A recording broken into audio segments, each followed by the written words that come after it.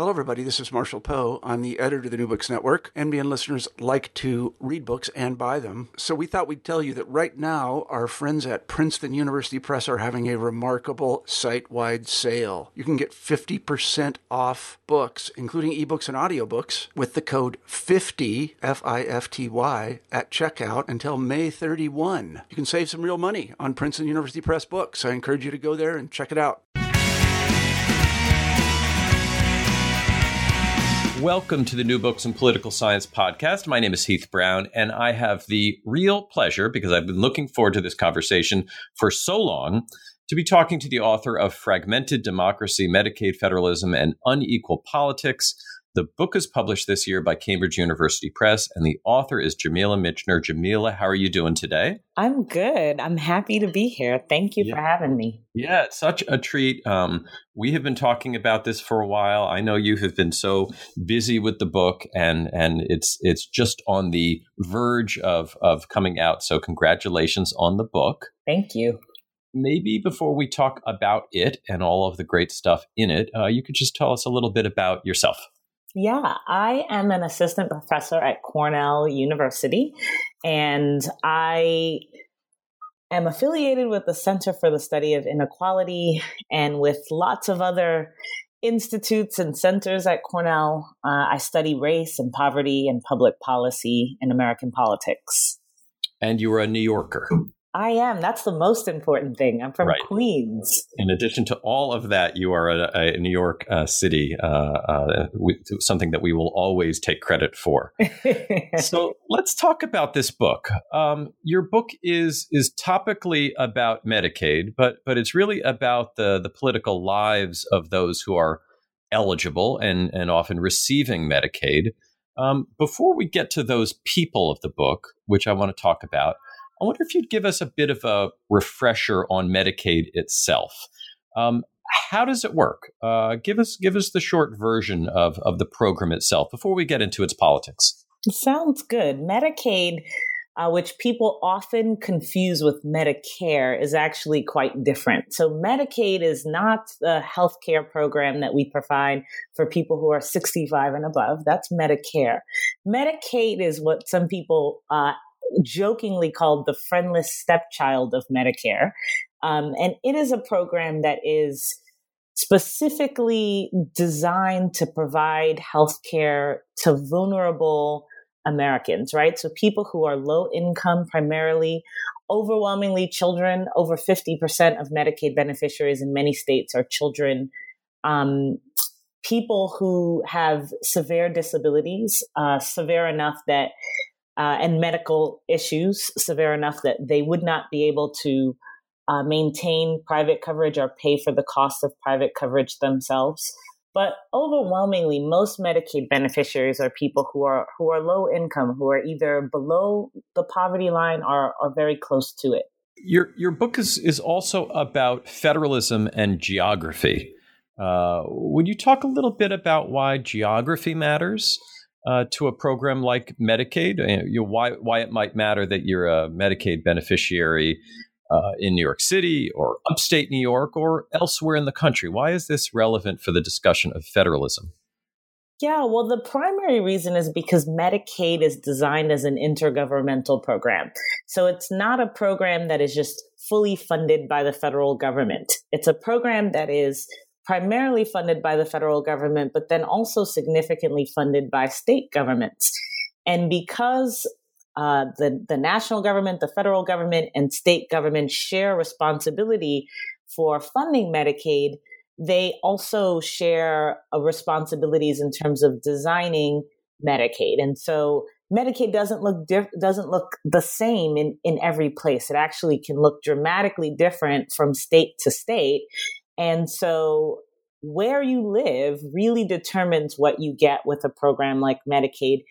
And that holds on the state level, but it also holds on sub-state levels in places like counties and cities, because states also give responsibility for administering Medicaid and for implementing the policies passed at the federal and state level on more local levels. So really, it's not just that what state you live in matters.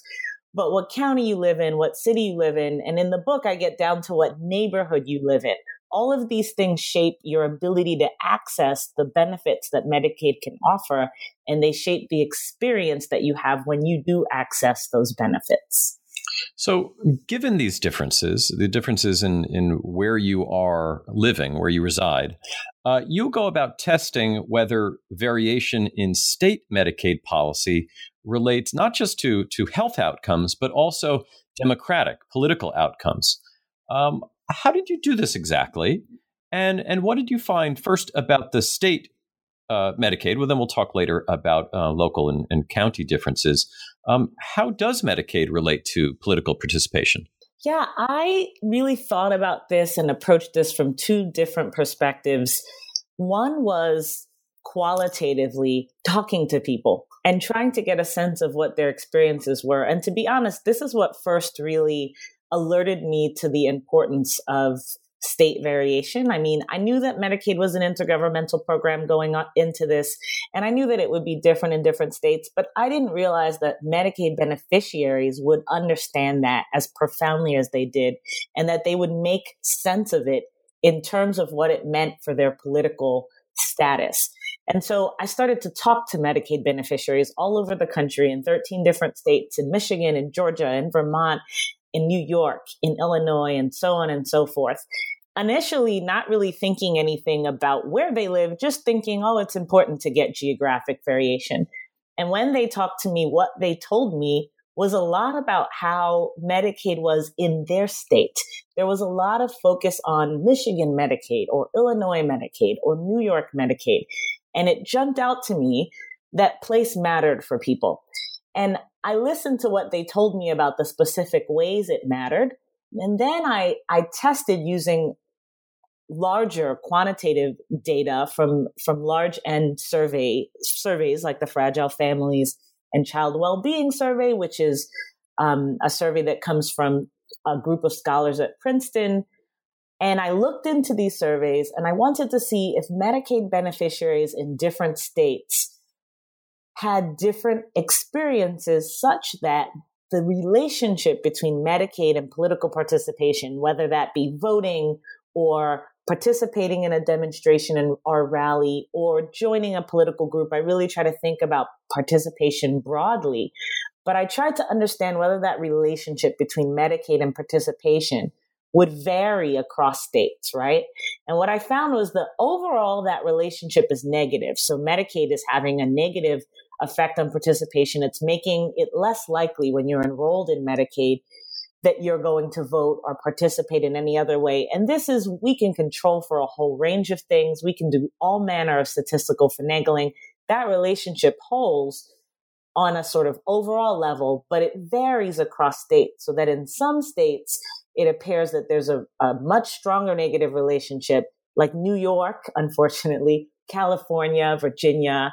In others, that there's no relationship. Medicaid doesn't appear to be affecting political participation. And in others still, there's a positive relationship. So what I found is that overall story of a negative relationship is really dependent on place. And it's connected to decisions that states are making about policy. And why exactly? Controlling for all of these other factors addresses some of the other explanations for this. But what about Medicaid? What is the mechanism here that you suspect is resulting in this reduction in across the board, but a particularly large reduction in political participation in some state Medicaid system? So how does this work?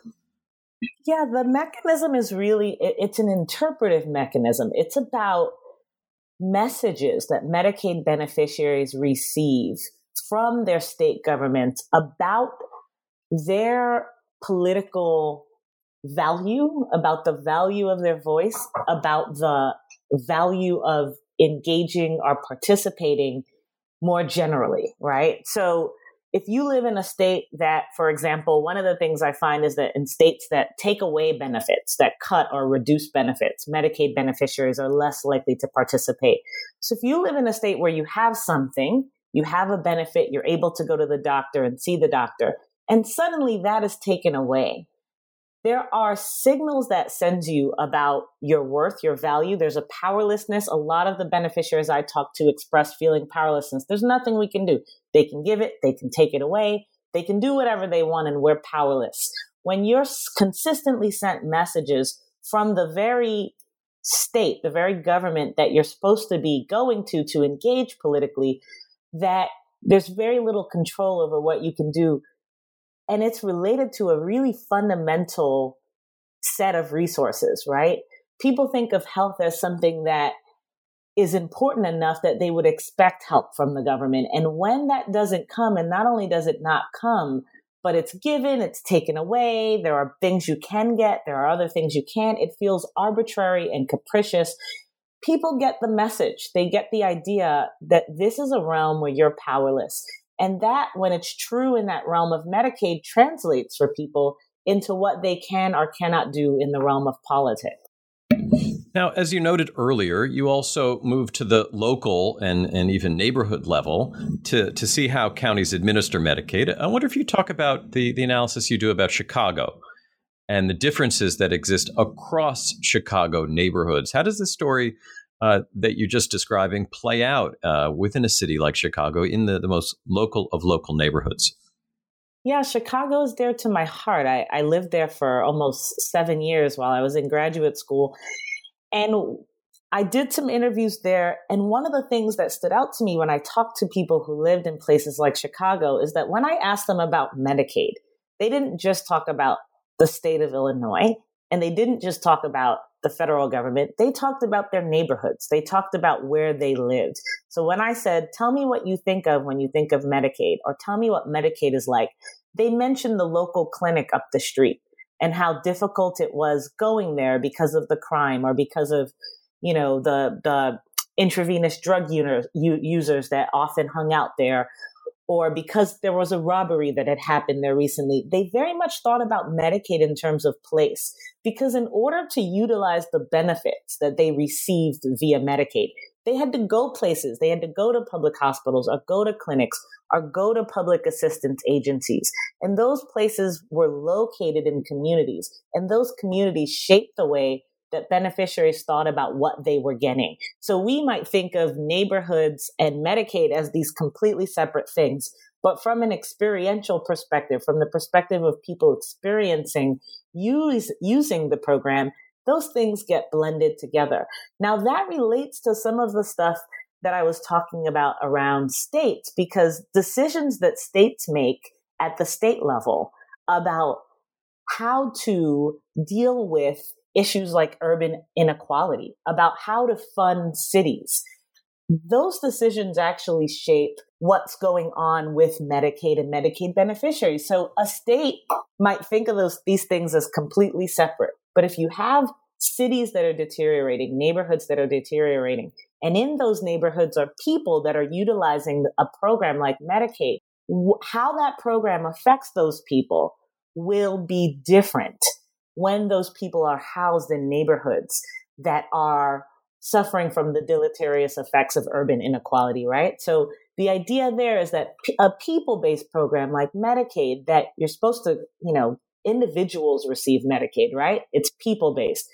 And place-based policies that shape what happens in places, we can often think about them as separate. And in the book, I make the argument that those things work together and that we need to be thinking about Medicaid beneficiaries as individuals and the policies that we create for them. But also we need to be thinking about places and the places that those individuals are embedded in and what that means, not just for their health and for the health benefits they can have access to, but for their lives as citizens, for their incorporation in our political community. Now, apropos to this, you talk to a lot of people in the book, and chapter 7 of the book describes what the political advocacy around Medicaid and how that looks. Who are the type of people that you interviewed and talked to, and what did they tell you about the politics of the sort of the advocacy for those that have Medicaid? That happens in chapter 7. Would you talk a little bit about that? Yeah, I mean, most of the Medicaid beneficiaries that I talked to were not people who would describe themselves as advocates or activists. But I was lucky enough to encounter a handful of beneficiaries, mostly because I looked for them. And I was lucky enough to talk to a handful of people who are advocates and activists. And so one thing that someone recently asked me is, well, these people are not in the majority. It's not the average Medicaid beneficiary that's out there being an activist. So why are they so important?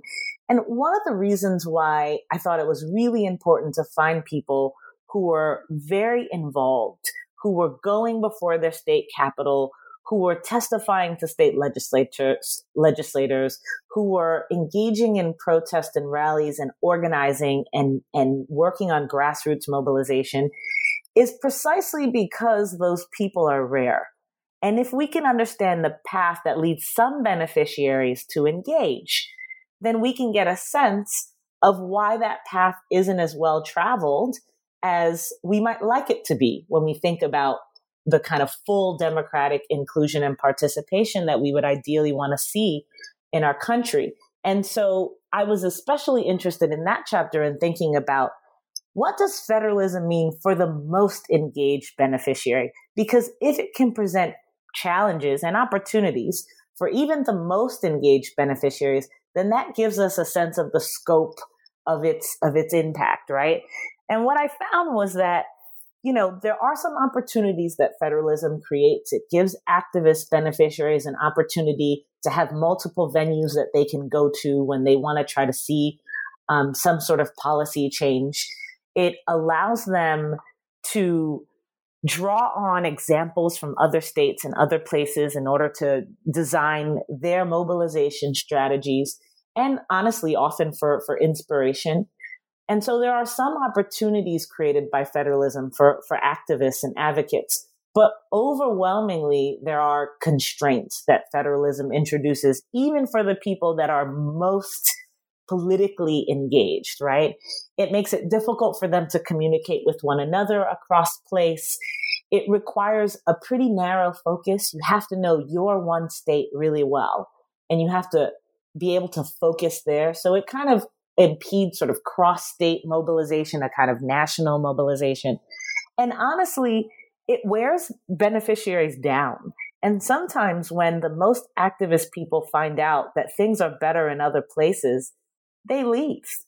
And so there's this drain of folks going to other states. And that's not something that happens on average, but it's something that happens when people are acutely aware of the differences across states. And this is the case for activists and advocates. And so there are all sorts of downsides that come even to the people who are most engaged because of federalism. And in that chapter, I really try to dig into, what does this mean, even under the ideal scenario, in terms of the kind of person who is invested and committed to political action? Now, Medicaid has always been tenuous in Washington. But that's even more so now, and we're recording this during the discussion about the president's new budget.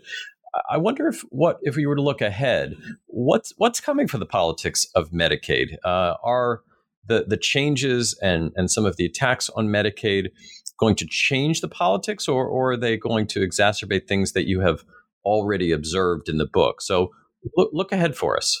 Yeah, that's a difficult question, in part because I want to be optimistic and I want to say that there are good things down the road, but I can't exactly say that. I think it really depends on, frankly, it depends on the degree of political mobilization that occurs in response to some of these moves.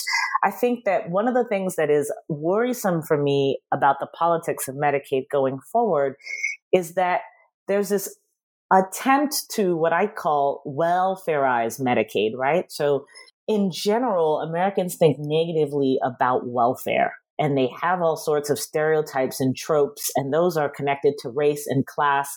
And programs that are thought of as welfare don't tend to do well in our American social policy landscape. And for a long time, Medicaid has maintained some distance from those kinds of programs because it's healthcare, right? And there's a move, I think, happening now to treat Medicaid a lot more like traditional welfare programs have been treated. And I don't think that's a good signal. So Kentucky being allowed to implement work requirements so that Medicaid beneficiaries have to work a certain number of hours a week or prove that they're doing sort of work-related activity in order to receive benefits. And a number of other states that are proposing things like time limits and drug testing and all sorts of state-level policies that the presidential administration or the current executive administration has given the okay for. And to the extent that these things are implemented, they send what I was talking about before, signals or messages that sort of will amplify the negative effects of that interpretive mechanism that I talked about earlier, right? So if you have to work, if you have to fill out a lot of paperwork to prove you're working, if you have to take drug tests, if there are time limits, the notion is you're getting something that you don't deserve. And we want to make you earn it. We want to make you prove yourself, show that you're deserving.